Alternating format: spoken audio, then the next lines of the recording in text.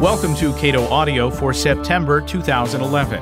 I'm Caleb Brown. In this month's offering, Senator Rand Paul speaks at Cato University about the spending culture in Washington. Jason Brennan asks if we have a moral duty to vote. Dan Griswold offers a fix to our immigration system. Randall O'Toole discusses transit privatization. And Harvard's Jeffrey Myron makes the case for legalizing drugs. First up, this month's Cato Roundtable.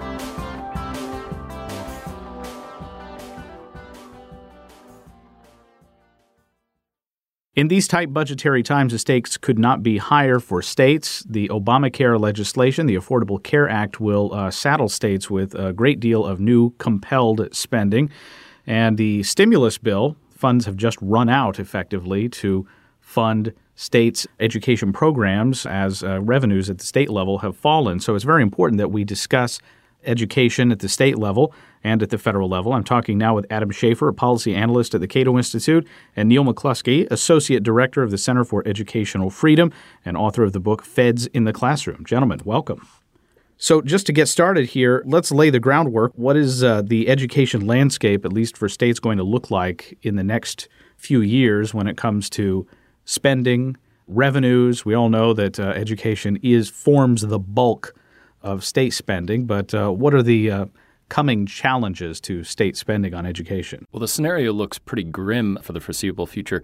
As you mentioned, federal funding, stimulus funds are running out this year, and that papered over a huge hole in the education budget for state and local governments. It really filled a gap. So this is really the first year, despite what we've heard from school districts. They constantly say they're losing a huge amount of funds. It's not really been the case over the past couple of years. And this is the first year that state and local governments are going to have to deal with huge shortfalls, which will increase in the coming years, as you mentioned, because of increased Medicaid costs and Obamacare costs that will be loaded on at the state level. At the local level, it also takes up the lion's share of their revenue, even more than at the state level.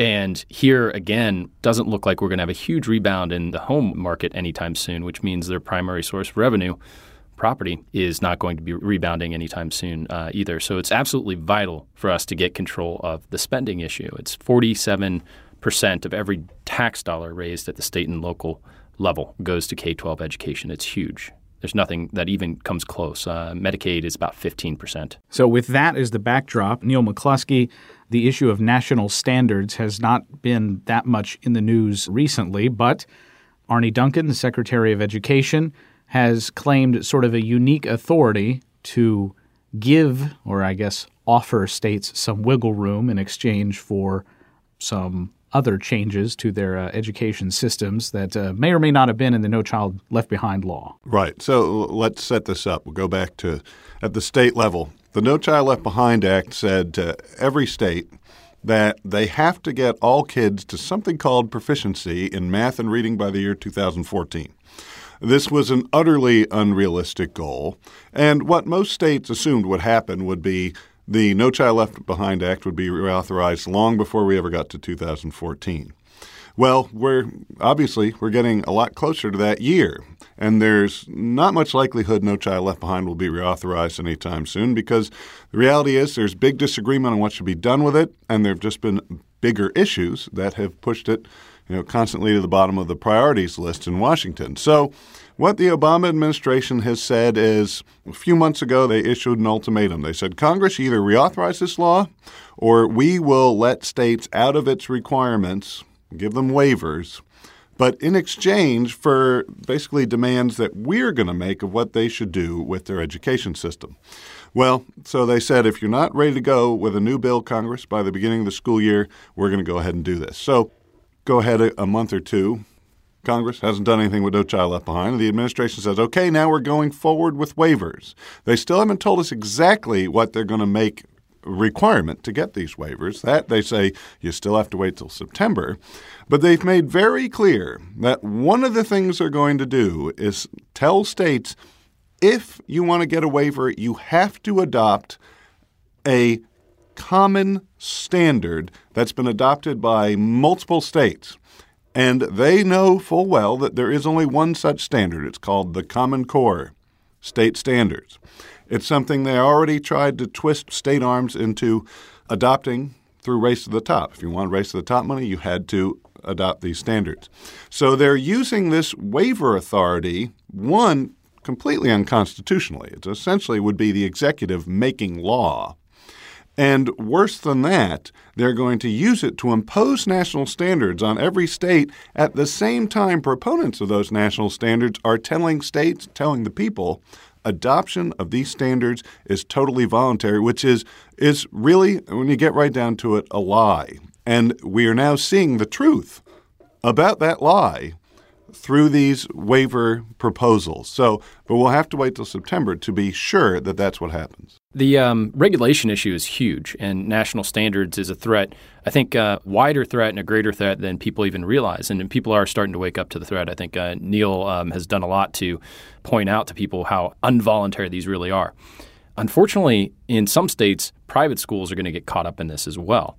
In Indiana, for instance, there was a new voucher law passed this year that was touted as one of the most expansive in the country. It was seen as a huge victory for school choice. Unfortunately, there's a huge regulatory burden that was imposed on private schools that participate in this program. They have to follow the state curriculum.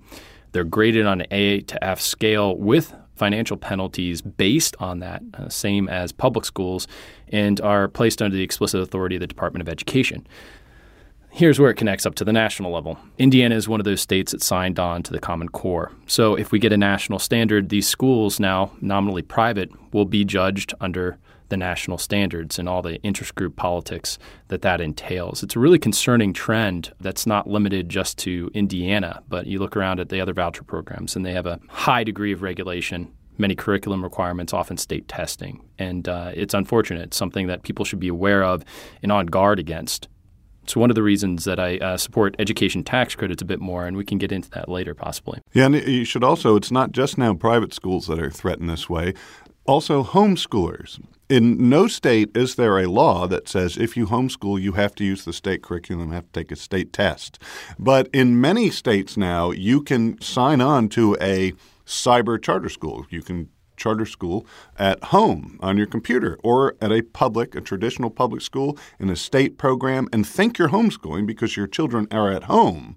But in fact, you're now part of a public school system and will have to follow this de facto federal curriculum. You have to follow right now, No Child Left Behind. All these things apply to you, even though you think you're homeschooling because you're at home, your child's sitting in front of their computer.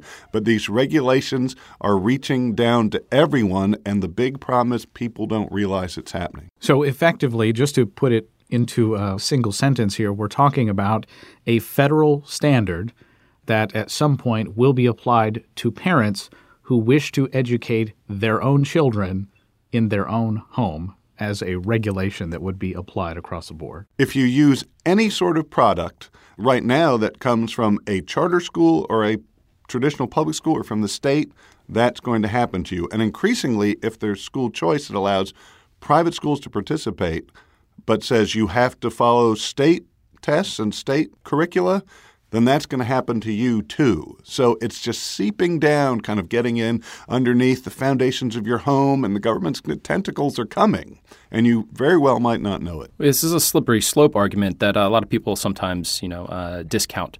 But we've seen this process actually occur in other countries. Australia is one of the most recent, where there's a high percentage of students in private schools now that are funded by the government, by government funds.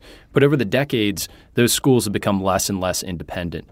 And now they're essentially indistinguishable from public schools. They do have a religious character. They have to teach the state curriculum, however, highly restrictive. And this has happened in other countries as well. It's something that has its own logic, and people are actively pushing to get that result. And what people have to look out for is beware the term voluntary, because technically anything the federal government does in education is voluntary. If a state doesn't want to take back the money that their taxpayers had to hand over, they don't have to follow these rules. But of course, it's very hard to say we're going to sacrifice all our taxpayer money. So technically that's voluntary, but it's voluntary as, handing your wallet over to the mugger with the gun at your head. You could choose to be shot, or you can hand over the money. This is an important issue, I think, when weighing in a particular state different policy options. And a lot of times there are multiple options on the table, vouchers or education tax credits. And this was the case in Pennsylvania this past year. There's a huge battle over a voucher bill, a new voucher program in Pennsylvania.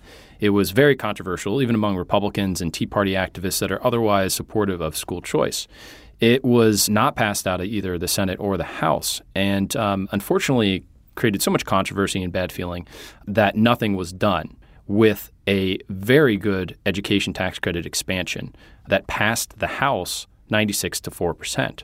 Now, this would have doubled a program that already serves more low-income children than any other private school choice program in the country. And it does so without regulation on curriculum and testing and the independence of the private schools. So it's a great option for both expanding freedom and choice in education and really protecting the independence of a parent's right to direct their child's education. Yeah, a lot of people argue for school choice, and when it comes to how that school choice will come about, typically the answer is, well, we'll take any. Right. And that, at first blush, that sounds like a pretty reasonable idea. Never let the perfect be the enemy of the good. And that's kind of where people are coming from on this. I think that's absolutely true. But there's better and worse. And I think it's a fool's bargain to give away so much independence and to give regulatory authority and control to the State Department of Education over private schools. I think we're going to lose that game. It's essentially handing over the keys to the school door to the very bureaucrats and system that got us into this mess in the first place. Now, Neil McCluskey, on the matter of higher education, I note that a lot of state attorneys general are now poking into this world of for-profit higher education. They're looking into whether or not these schools are providing good value for the money that is being provided to them. Interestingly, these state attorneys general apparently have no interest in the young people who attend state schools who get perfectly useless degrees in dead languages or other degrees. Yeah, well, we've certainly seen that at the state level, and we've seen it very much at the federal level, especially Senator Tom Harkin, who's the chair of the Health, Education, Labor, and Pensions Committee in the Senate, has held a series of really public browbeatings more than hearings to try and get at the truth, public browbeatings of for-profit colleges and universities. And this is really a double-edged sword. There are massive problems with for-profit higher education. It is absolutely true. They have atrocious program completion rates. They have very high loan default rates. And there is a giant question whether or not the degrees that most people leave with, if they ever complete their programs, are of value. The problem is, this is a problem across all of higher education. The entire tower is crumbling, the entire ivory tower. It's not just for-profits. The problem, it seems, is that for-profit schools, maybe foolishly, have been completely honest about the fact they're trying to make a profit. What we've seen and what a new policy analysis that was done by an Oklahoma State professor named Vance Freed shows is that not-for-profit schools actually make bigger profits off of undergraduates than for-profits if you simply define profit as getting more in than you spend on an undergraduate's education. And so this is what we need to look at. And what drives this ability of colleges to give out lots of worthless degrees and continue to bring in students is that predominantly the federal government provides huge amounts of student aid to students in the form of Pell Grant, cheap loans, and also lots of tax credit and tax deduction programs. And so it, on the consumer side, severely cuts down the need for the consumer to be very efficient in deciding whether or not to pursue higher education, what to pursue, what to demand. And it allows colleges to just raise their prices with impunity because the aid is out there and no politician, it seems, is ever willing to say, well, the prices keep going up. We can't afford to give you more aid. What they say is prices go up. Here, have some more aid. And then they're shocked when the prices go up again. And this is directly tied into the big concern now, jobs, jobs, jobs. And people think that you've got to go to college to get a good job. Now, that's not true. There are huge problems with saying that a degree is the key to getting a good job. About a third of people with bachelor's degrees, in fact, are in jobs that don't require them. Lots of people without bachelor's degrees make more than people with them. But if we agree that generally more education makes you more marketable, then we need to cut student aid so we can bring prices back down to a reasonable level instead of scaring people with these absurd numbers that college tuition is represented by.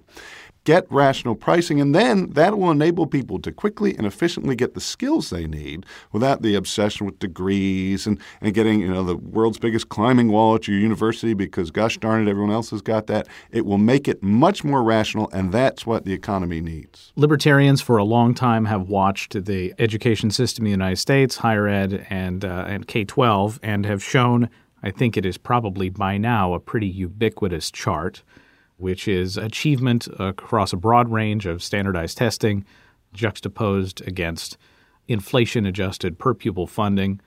One line is flat, one line is increased dramatically. Guess which is which? And Adam Schafer, you say that I guess sort of the message is starting to get through. The message is, I think, it's starting to trickle down. You hear a lot of talk about higher education bubble and more talk about how much we're actually spending on education. People are waking up to the fact that that's the biggest structural financial problem.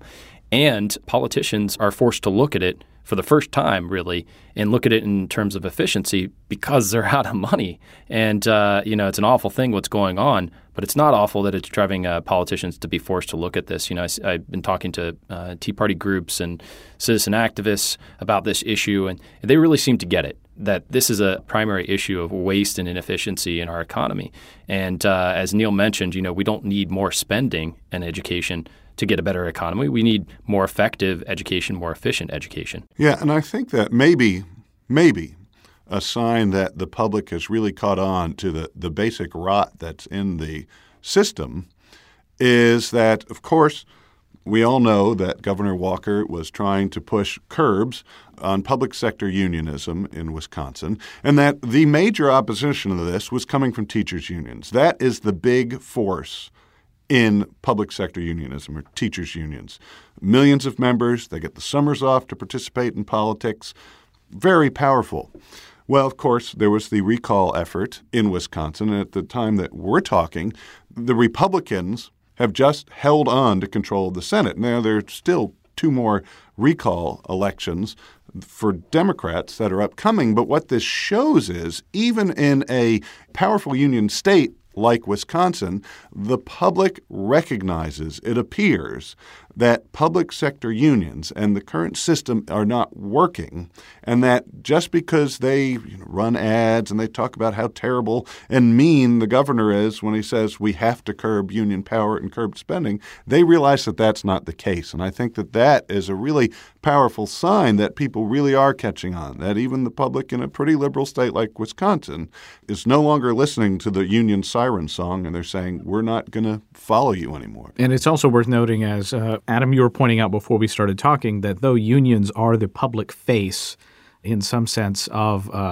the interests of teachers, they're not necessarily even the most effective tool for the interests of the education establishment getting what they want, often to the detriment of educations of young people. They're the shock troops. Like you said, the public face. A lot of times they bring more financing to the table. But the fact is we have a $600 billion a year government monopoly, essentially. It's a powerful force in every state, in every community. There are tons of jobs that it provides and a huge number of private interests that service the system. And so there are a ton of people that don't want their apple cart overturned.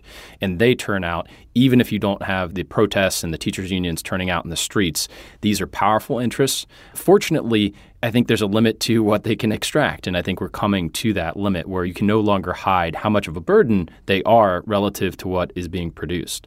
I think there's a lot of reason to be hopeful. All right, gentlemen, we're going to leave it there. Adam Schafer, policy analyst at the Cato Institute, and Neil McCluskey, associate director of the Cato Institute Center for Educational Freedom and author of the book Feds in the Classroom. You can read a lot more about education, about pursuing educational freedom, tax credits, higher education at our website, cato.org.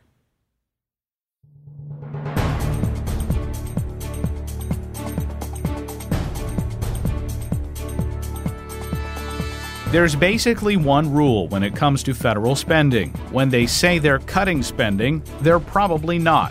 Freshman U.S. Senator Rand Paul of Kentucky argues that cutting spending means fewer dollars spent this year than last year. He made that case at Cato University in July. Now, y'all may have heard there was a little girl, and she really wanted, and David Bowes heard this at Freedom Fest. Is David here? Where's David? All right, you cover your ears, and if you're at Freedom Fest, I can't come up with a new speech every week. So, but anyway, there was a little girl, and she really wanted $100, and she said she would do good things with it. And so she wrote a letter, "Dear God, I'd like $100." And the postmaster didn't know what to do with it, so he sent it over to the White House. The president got it, and he said to his secretary, he said, "Well, that's a sweet little note from that girl. Send her $5. She'll be impressed." So the little girl got $5, and her parents had said always to send a thank you. So she wrote, "God, dear God, thanks for the $5, but next time don't send it through Washington." They took 95% of it.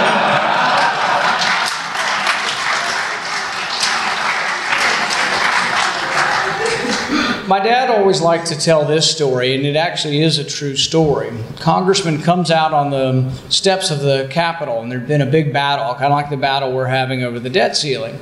Been a big battle, and he came out and he decided to vote for the budget. And they said, "Well, how did you make your decision?" He said, "Well, I went with the best deal." And they said, "Well, does that mean your vote's for sale?" And he said, "No, but it's damn sure for rent." I think corruption in Washington isn't like the Huey Long days. I don't see people passing around money in bags and that kind of thing. Maybe I'm not looking in the right places. But I think really the corruption is that people really don't believe in anything. They don't believe, really, they are always sort of dumbed down to what is possible. So some of us say, the whole budget is a disaster up here, and the only way we'd fix it is with a balanced budget amendment. Immediately all the naysayers say, "You can never do it. You're never going to get enough votes. The Democrats won't vote for it." And so we fight these battles, sometimes dispirited from the very beginning, or sometimes the leadership in one house will say, "Well, we have to raise the debt ceiling." Well, when they say that in February, it takes a little bit of the leverage out of the game if they're already saying we're going to eventually vote to raise the debt ceiling. But we've been fighting this back and forth, and the biggest problem with it, and the biggest problem with discussions in Washington, is they all start from the wrong place. Everybody says, we're going to cut $1 trillion, or we're going to cut $4 trillion, or $3 trillion. And you scratch your head and you say, from what? What are they talking about? Are they really going to cut $1 trillion? That sounds good. Why would that be bad? Why would the Boehner plan be bad? They're going to cut $1 trillion. The problem is everything around here is from the baseline. Nobody acknowledges the baseline's going up 7%. So the baseline, if we do nothing, what they're all comparing and talking and contrasting is the baseline will add $9 to $10 trillion, or actually $8 to $10 trillion. We can't get it any more precise than that. $8 to $10 trillion over 10 years is what debt will be added. But if we pass the Boehner plan, we'll cut it by $1 trillion. Well, what does that mean? We're not cutting anything by $1 trillion. We're going to add $7 trillion to the debt over the next 10 years. That's what the plan is. Now, to really put this in contrast, to show you what it would be like if we had real cuts, there is a plan out there called the Penny Plan. Connie Mack has promoted this, and now I've signed on to it in the Senate. And it balances the budget by cutting 1%. 1% a year for 6 or 7 years. And you say, well, how could that be possible? There's no way. 1%. The budget's $3.8 trillion. 1% is only $38 billion. It's against the baseline, though, it would be over $300 billion every year. So you're really cutting 1.6 trillion over 10 years. If you cut 1% every year, you'd balance the budget.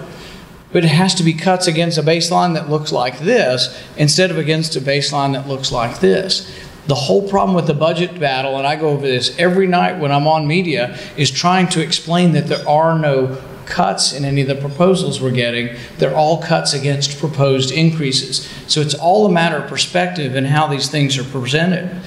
Now, I went to CPAC earlier this year, and there were thousands of people there. It was kind of exciting. And one young man who had supported me wrote me a letter. And I'd been up here for about a month or so, or a couple weeks. And he said, thanks for introducing $500 billion in cuts. Thanks for introducing a 5-year balanced budget plan. And oh, P.S., by the way, can I please opt out of Social Security? And I loved it because it was just sort of matter of fact. And I was like, well, what young person wouldn't want to opt out of Social Security?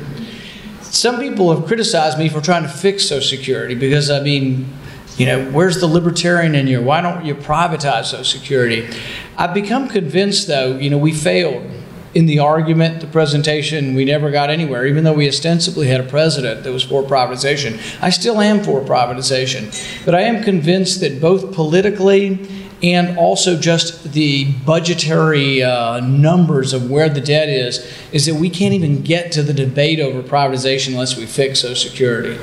So I introduced a bill with a couple of other senators that fixes Social Security by letting the age rise to 70 and means testing the benefits.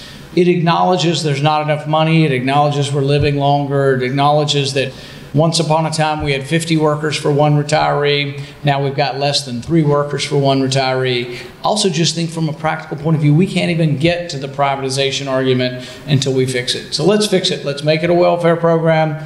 Let's tell people you aren't going to get what you think you were going to get. But if you do it in a means testing way, you actually can, I think, bring some of the Democrats along, and you probably could pass that. I think you can get to that someday. I think it's the only way you get to the next step. I think if we get to the next step, though, and we want to talk about privatization again, we might as well just use a new word. And I think we call it individual accounts to begin with. And I think if we call it individual accounts and people are used to going online and seeing their 401k or their IRA and seeing where their money is in their accounts, and then we start adding to that and we show out what a bad investment it is and we allow private options off of that, I think we could have a chance.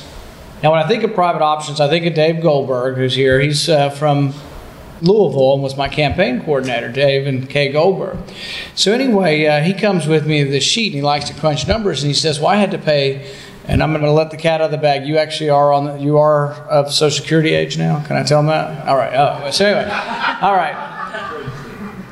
But anyway, he tells me how much he's paying in Social Security taxes, and he also is on the receiving end of them, and he says, well, it'll take me, what I paid this year in 1 year in Social Security tax will take me 36 years to get back the principal. And he says, I am an optimist, on the 36 years, but the thing is I'm an investor also, and I would only get the principal back in 36 years. To get any interest on it, it might be 50 years on what he paid in 1 year in Social Security taxes. Not a very good investment. Now, a good contrast with that, a lot of you know this example, but in 1983, the county of Galveston got opted out. You could opt out at one point. And the workers, it's phenomenal to look at what the workers' investments have done over time, invested in private options. And, I think if we can put that contrast out there, I think we didn't have the best messenger or the best person to articulate it the last time.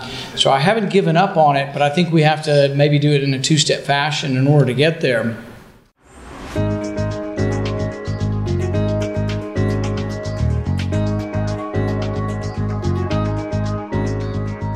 It's long been said that if you don't vote, you can't complain.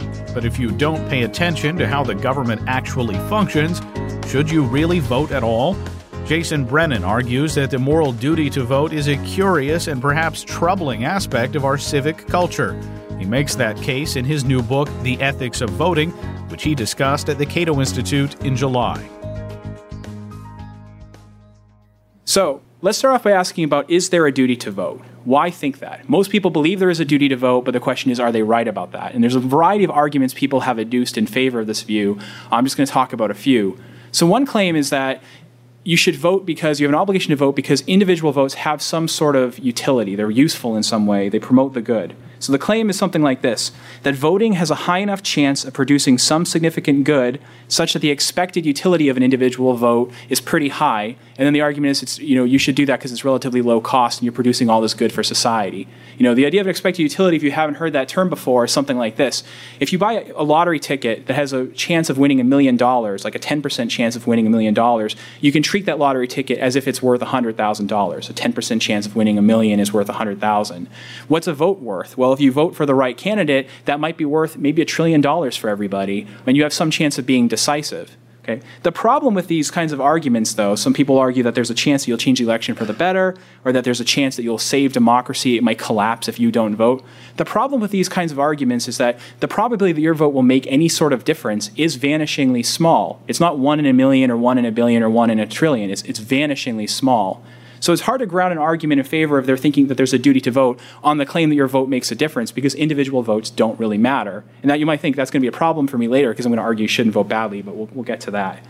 So instead, the best kind of arguments in favor of thinking that there's a duty to vote are going to hold something like this, that if you don't vote, you're free riding on the people who do vote. Non-voters get the benefit of having good government. They get the benefit of living in a stable democracy, but they're not contributing to that democracy. They're kind of like people who drive on the streets but don't pay taxes for the streets. Or they're kind of like people who enjoy a clean park but who refuse to abide by the rules of the park and don't pitch in and keep it clean and litter or so on. So non-voters get the benefit of government, but they don't provide government themselves. So they're free riders.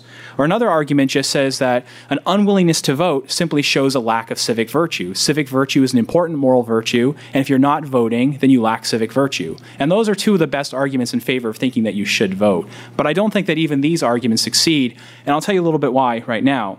I think these arguments are based upon a bad, kind of archaic view of civic virtue and of what it would mean to pay a debt to society, if there is such a thing. To give you an analogy for that, say back in archaic Greek times, back in the time of Homer, the Greeks would have thought that courage is a virtue that could only be expressed on the battlefield. And nowadays, we've had a little bit of moral advancement since then, and we recognize that courage can be expressed anywhere. It can be expressed in childbirth or in working a job or in on the playground or just doing day-to-day things. Courage is about an appropriate response to risk, and you can express that anywhere. I want to say the same thing about civic virtue. Pretty much every moral philosopher and every political philosopher, much to my surprise, define civic virtue the same way. They all say that civic virtue is the disposition and ability to promote the common good. But notice that this definition leaves open just what exactly you're supposed to do to express civic virtue. That definition doesn't imply that you have to express civic virtue through political participation. And I think that opening should be looked at rather closely, because you can promote the common good through private activity. A very common thought in the liberal tradition, not just the libertarian tradition, but the liberal tradition broadly, is that private activities benefit the common good. When we're engaging in private activities like art, like business, like culture making and so on, we're creating and sustaining and improving networks of trade and cooperation. We're producing an extended web of cooperation, and it's this web of cooperation and these networks of trade and so on that are responsible, or a large part responsible, for us having as good lives as we have. We're able to realize our differing conceptions of the good life in large part because people are engaging in all these private activities. So these private activities are promoting the common good. When philosophers want to prove that government promotes the common good, they'll do state of nature thought experiments. Well, they'll have us imagine for the sake of argument that government didn't exist. What would life be like? And they say it'll be nasty, solitary, poor, brutish, and short. Well, you can make a similar kind of argument for private activity. Imagine a world in which everyone engaged in politics and no one did anything else. They didn't make art, they didn't grow food, they didn't do any of the private stuff. That would be also a world in which life is nasty, solitary, poor, brutish, and short. Or maybe not solitary, we're all at the forum talking to one another. So we're promoting the common good through private activity, and that can be an appropriate way to express civic virtue. You don't have to engage in politics. You can do something else. So imagine there's a woman named Phyllis the physician, a medical genius. And every hour she spends on medicine, she produces a new scientific breakthrough. If Phyllis wants to promote the common good, it's not really worth her time or our time for her to get to the polls and vote. What she should do instead is work on medicine. Now, she's an extreme case, but elements of what's true of Phyllis generalize to all of us. We can all promote the common good through means other than engaging in politics. Politics is really just nothing special. It's just one of many things you can do to serve society. All right, so that's a little bit about civic virtue and about non-political contributions to the common good. Let's talk a little bit about how you should vote if you do vote, and why I think there are strict obligations with regard to how people vote. Now, one objection to the very idea of there being responsible voting is the claim that you have the right to vote. And so you have the right to vote, so therefore you can vote however you want. But that's really causing, it's based on a kind of confusion about the word right. When I say you have the right to do something, what I typically mean is other people shouldn't stop you, but it doesn't mean that it's okay for you to do it. So here's an example. I have the right of assembly, and my right of assembly means that other people should allow me to join neo-Nazi political movements. But it would be morally deplorable for me to become a neo-Nazi and participate in neo-Nazi political movements.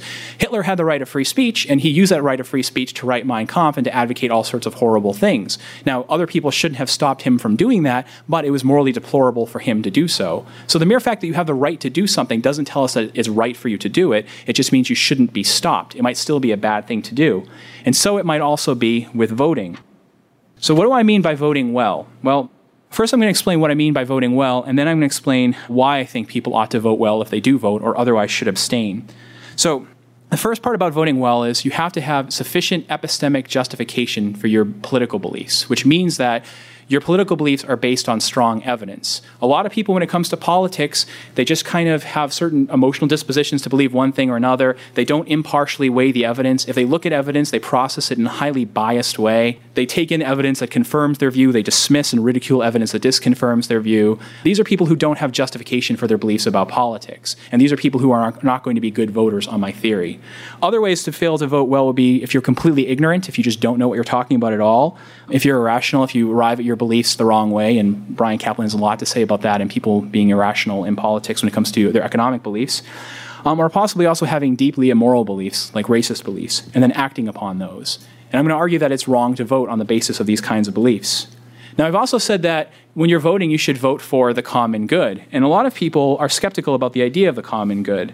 But I don't think we need to be so skeptical. It's true that there's diversity in our lifestyles. We don't all want the same thing. But to say that you're committed to the common good doesn't mean that you think that there's some sort of special good of society over and above the good of individuals. Instead, you're saying you can be committed to the idea that for us to live our diverse conceptions of the good life, we all need certain background institutions and policies. There's certain things government can do that can make it more likely that each of us can live our good lives, and there are things that it can do to make it less likely. So we all need a certain degree of wealth, a certain degree of freedom, a certain degree of health. We need social order and so on. And so the common good are these background things that we need in order to realize our differing conceptions of the good.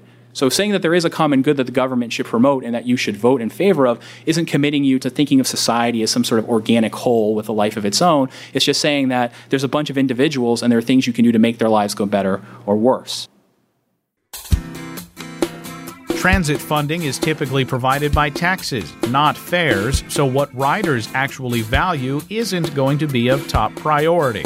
Cato Institute senior fellow Randall O'Toole says it's time to put transit under the control of private entities that will actually care about what riders want. He spoke to a Capitol Hill audience in July.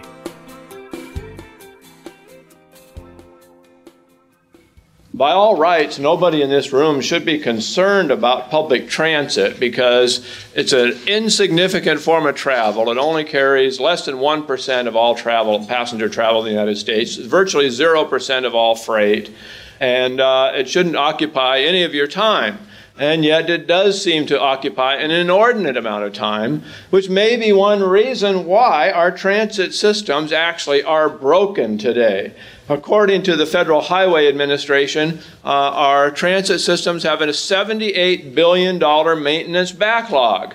And the reason for that is very simple. Rail transit systems like the Washington Metro and the Atlanta rail system and most other recent rail systems have been built with federal dollars, local dollars paid for the operations, and nobody's paying for the rehabilitation and replacement that must be done every 30 years or so, just like we need to rebuild the interstate highway system every 50 years or so. So, as anybody here who rides the Washington Metro knows, it's falling apart because nobody has the money to fix it. Chicago, believe it or not, is actually far worse than the Washington system. Boston's is far worse than the Washington system. New York is probably in a little better condition, but between Boston, Washington, Chicago, and San Francisco, those four cities alone probably have a $40 to $50 billion maintenance backlog. The total $78 billion maintenance backlog includes all the other transit systems in the country combined.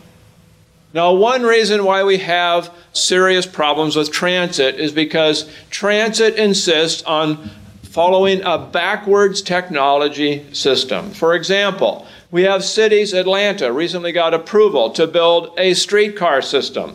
That's an 1890s technology.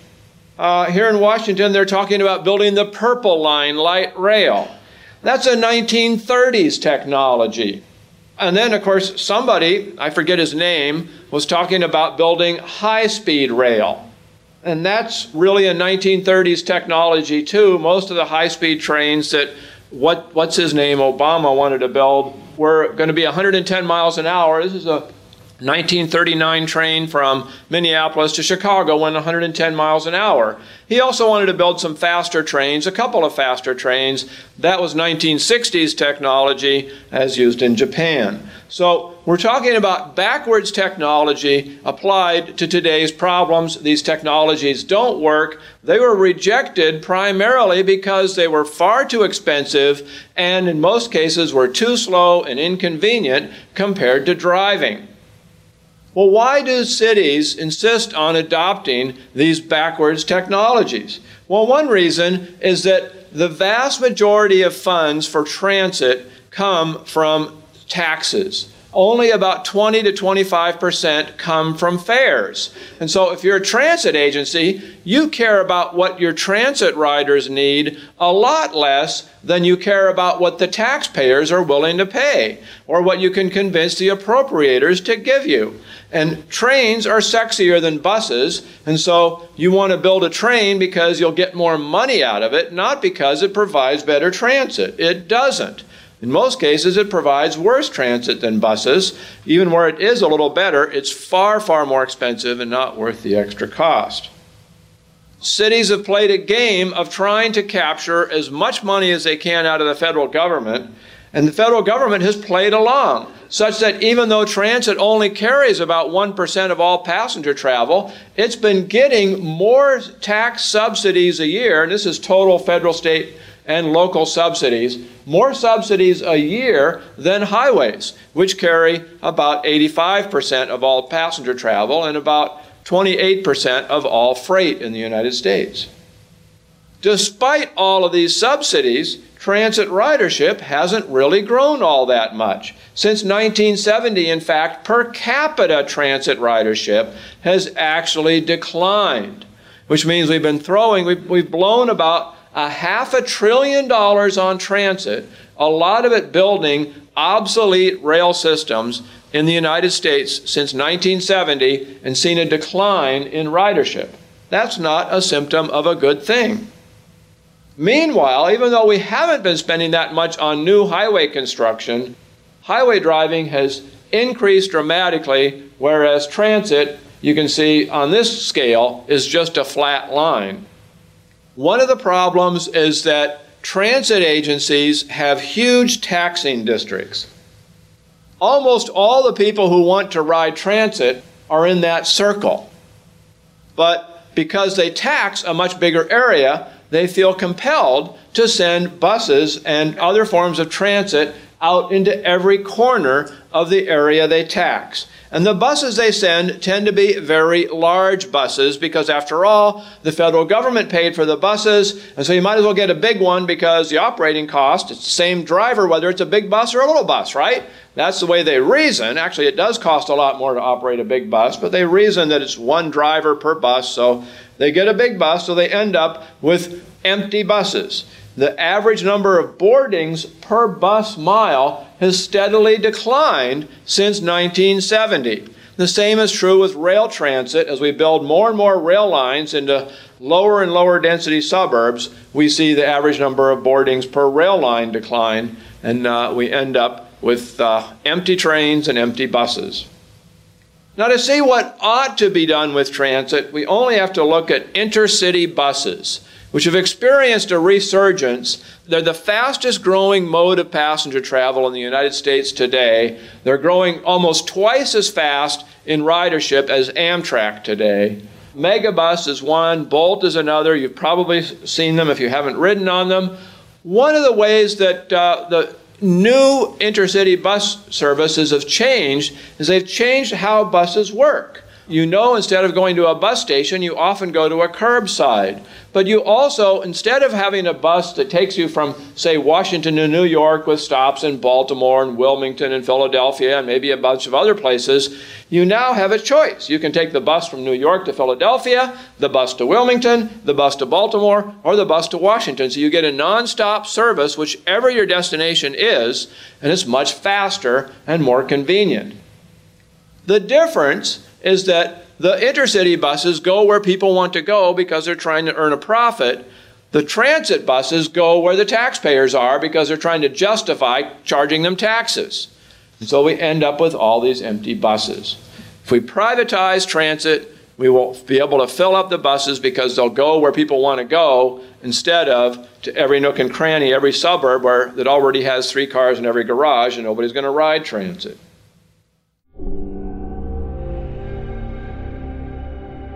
Drug prohibition has been a disaster in the United States, but the arguments for ending it have not changed many policies. Cato Institute senior fellow and Harvard economics professor Jeffrey Myron argues for turning the tables.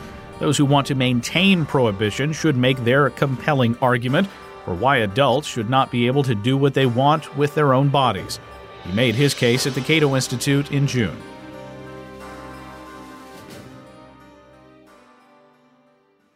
So I'm here to defend the proposition that the U.S. should legalize all the currently prohibited drugs, such as marijuana, cocaine, heroin, methamphetamine, and so on.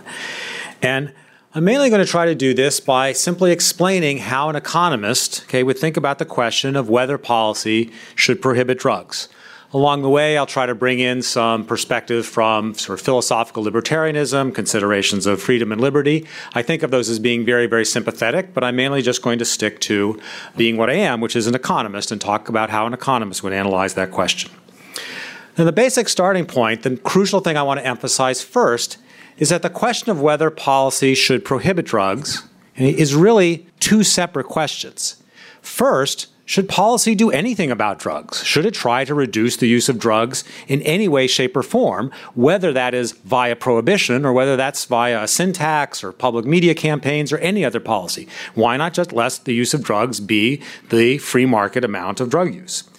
If you conclude that policy should try to reduce drug use, then there's a second question. What method of trying to reduce drug use is the method that achieves the best ratio of benefits for society to cost for society? Prohibition, perhaps is certainly one possible approach, but it's not the only approach, and we need to think about how we should try to reduce drug use if we're going to try to do that. Now, I'm going to argue that there is not a very convincing case that we should be trying to reduce drug use at all. If that's right, then of course we shouldn't be using prohibition to reduce drug use because we shouldn't be engaged in any such effort in that direction. And second, I'm going to argue that even if you think policy should try to discourage the use of drugs, prohibition has got to be the worst possible method for accomplishing that goal, even if you take that goal as being worthwhile. So let's start by asking, should policy try to reduce drug use? Should government treat drugs any differently than it treats zillions of other commodities that people are free to use as they see fit? Downhill skiing, Ben & Jerry's ice cream, toaster ovens, billions of other things. Why are drugs different?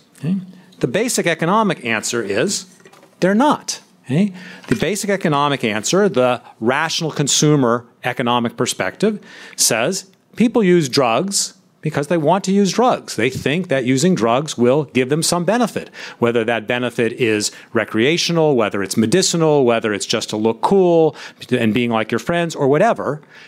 Economics starts, it doesn't finish, and we'll get to that, but it starts with the presumption that people are rational, they understand the risks that are out there, and that when they make choices, they make them voluntarily, and so we should accept consumer sovereignty, we should accept consumer choices, so people are consuming drugs because they want to, and so there needs to be some compelling reason to intervene, some compelling exception to that perspective before we undertake any policy to reduce drug use. Of course, if you take a libertarian perspective, you're going to come to exactly the same conclusion. The rights-based libertarianism says people should be free to do what they want, subject to a few caveats, but only a few. So our presumption should be, our starting point should be that drugs should be legal, and the burden of proof should be on anyone who wants to restrict freedom, who wants to interfere with consumers' ability to use whatever drugs they want. So that's the starting point. Of course, that's not necessarily the ending point. There are reasons why both economists and libertarians might accept some reasons why government should intervene in individual choices. I want to talk about each of those in turn. And they fall under roughly 2 different categories. One I'll call irrationality, and the other I'll call the economics term externalities. So let's think about each of those.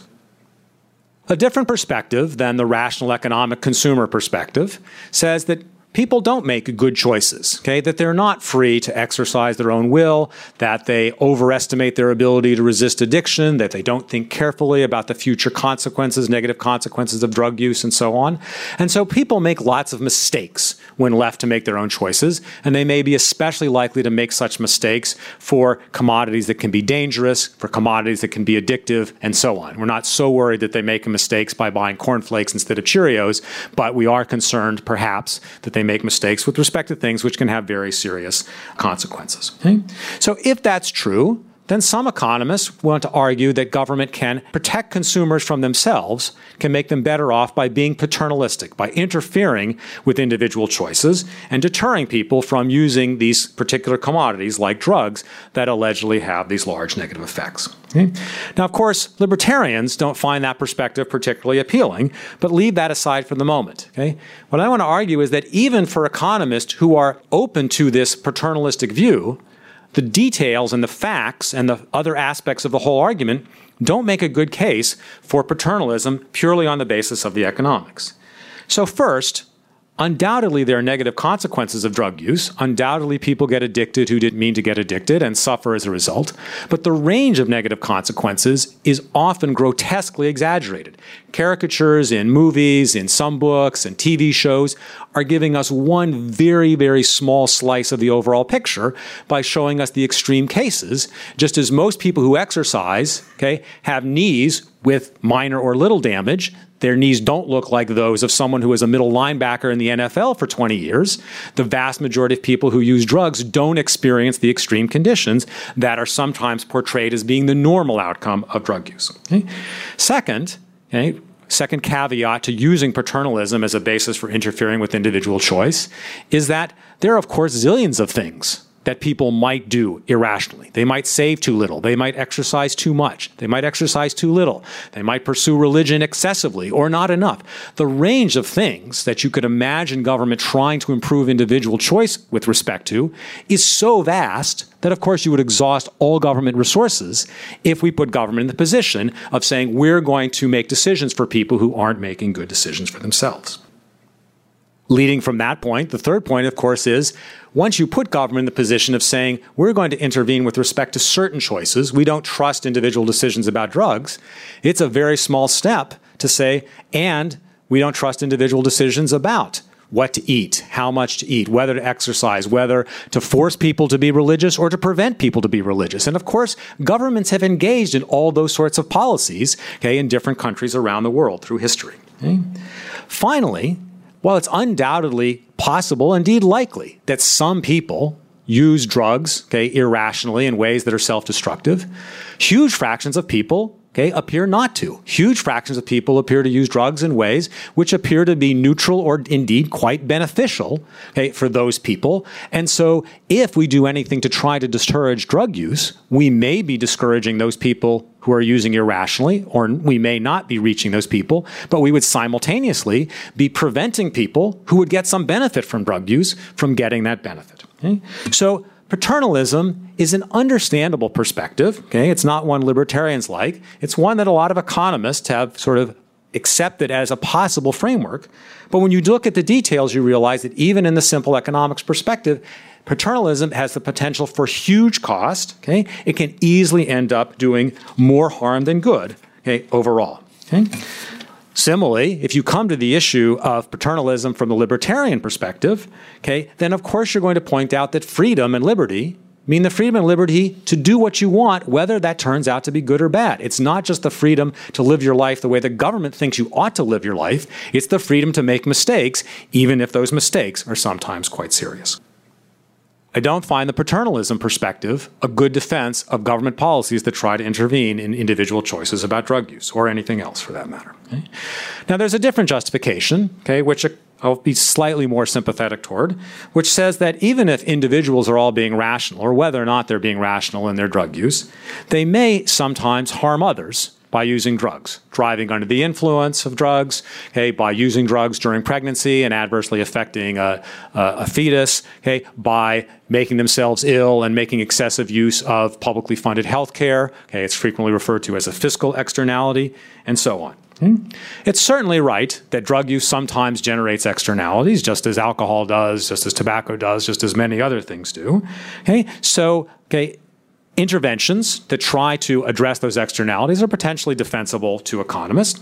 Likewise, libertarians, while defending individual liberty vehemently, do recognize that if one person's exercise of his liberty negatively affects someone else's liberty, if I drive down the highway under the influence and I harm innocent pedestrians and other motorists, that is potentially a quite legitimate area for government to intervene because my exercise of liberty is taking away someone else's.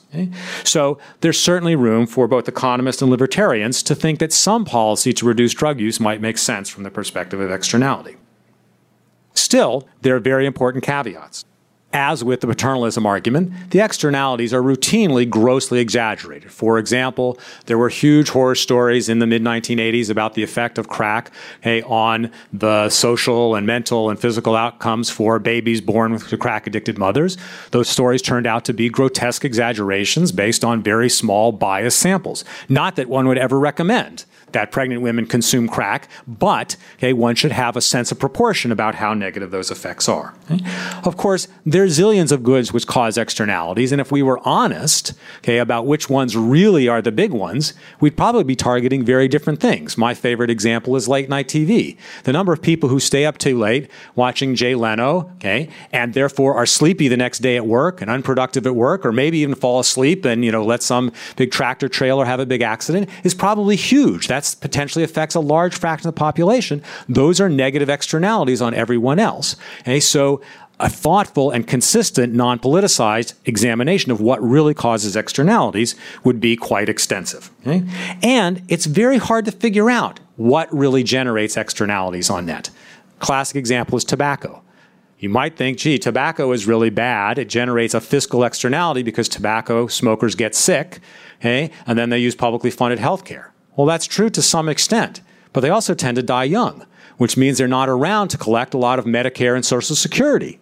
So the externality logic applied consistently could say, depending how the numbers come out, we should actually be subsidizing tobacco use. Then we'd get all these people out of the population to collect Medicare. We would solve Paul Ryan's problem in a heartbeat.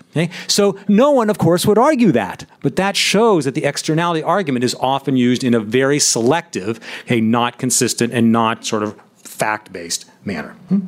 So reasonable people can defend some policies directed at drugs based on the externality perspective, but they have to recognize that it's very messy in practice, and it may in fact be doing on net not argue in favor of such policies because any attempt to reduce the externality reducing drug use is also going to affect the non-externality generating drug use. We're going to harm those people who manage to use drugs rationally, safely, without harming others. Just as taxes on alcohol, for example, may prevent some people from drunk driving by reducing their alcohol use, but for sure they raise the price, and therefore lower the well-being of every moderate alcohol drinker, who doesn't drive under the influence and doesn't generate any externalities.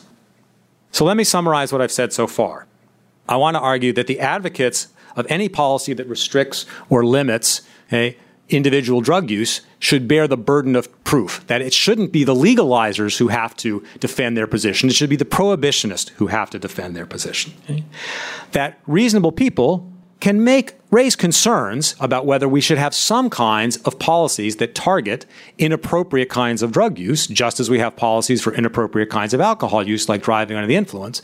But it's very hard to make a coherent argument for general presumptions that all drug use should be discouraged or reduced. In particular, nothing in this general discussion of why you might, under some narrow circumstances, want to reduce drug use says that prohibition is the right policy, says that eliminating all drug use is the right policy. It at best suggests that there's some kinds of drug use we might want to reduce.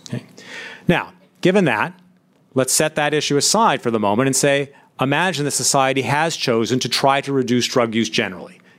Is prohibition a good method for trying to achieve that goal?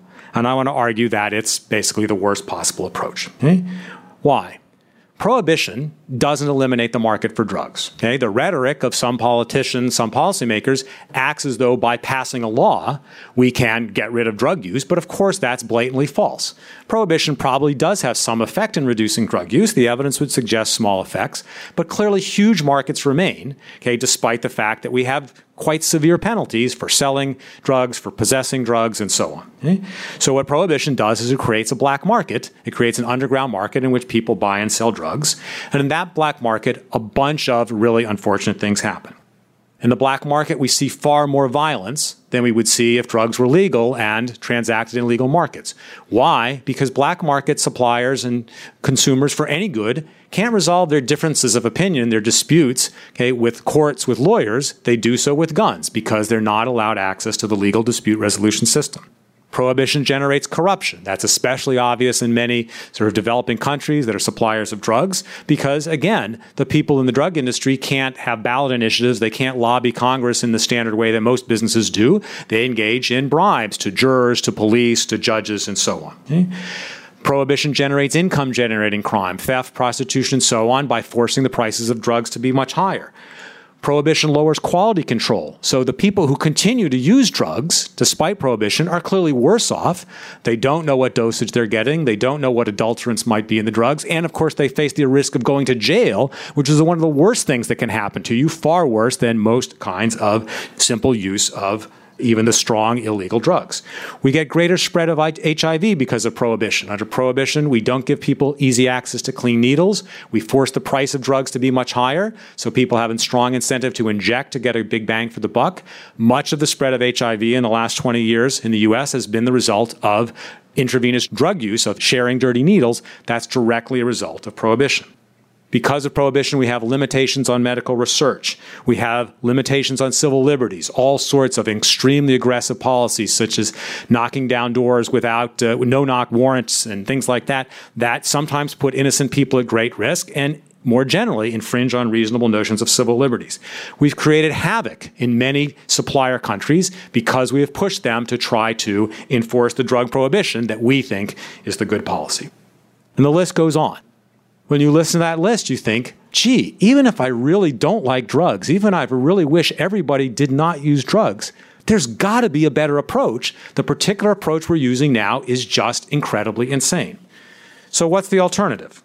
The obvious alternative to economists is a sin tax. Sin tax, or some people get upset when I use the word sin because they think I'm disapproving of drugs. I'm just using the word sin tax because that's the common term. Compare a prohibition to a policy of simply imposing a relatively high tax rate on drugs, similar to what we do for alcohol and tobacco. Can show in a very straightforward way with standard economics that any increase in price and reduction in consumption that you can achieve via prohibition, you can also achieve with the appropriate size sin tax, assuming that you devote appropriate resources, roughly the same resources, to enforcing that sin tax as you were using to enforce that prohibition. So first, we've gotten about the same increase in price and the same reduction in consumption, but there's a crucial difference. With the sin tax, government collects a lot of tax revenue, and the tax revenue is a transfer from people who purchase drugs to the general coffers. It can be used to build hospitals, it can be used for tax rebates, it can be used for other things. When we have prohibition, we force huge expenditures of resources on extra judges and jurors and prisons and so on in order to enforce the underground trade. We draw all sorts of resources into the production of drugs because it's done in a much more expensive way when it's driven underground. So we're clearly better off by enforcing the same increase in price and reduction in consumption that we've decided is appropriate if you accept that perspective, which I don't particularly, but if you wanted to do that, by using the sin tax rather than by using that prohibition that we currently use.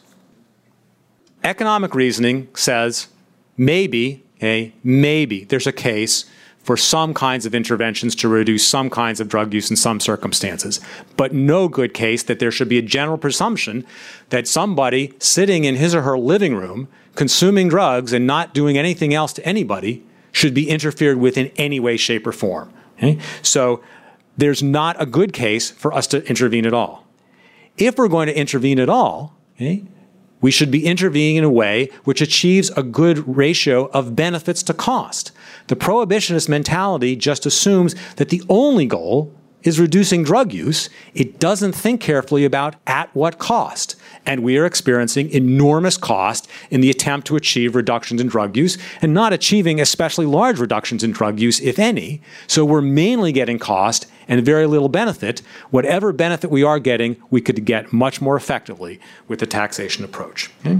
So I just want to end by saying one more time, I think it's a tragedy that in a country that prides itself on a history of freedom and liberty, the burden of proof is now on the legalizers and not on the prohibitionist. Okay? The presumption should always be that people get to do what they want to do unless someone can show convincingly and compellingly and in a quantitatively important way that one person's exercise of individual choice is seriously inhibiting something else, somebody else's liberty, somebody else's ability to lead their own lives. And I don't think the prohibition argument has come anywhere close to meeting that burden of proof.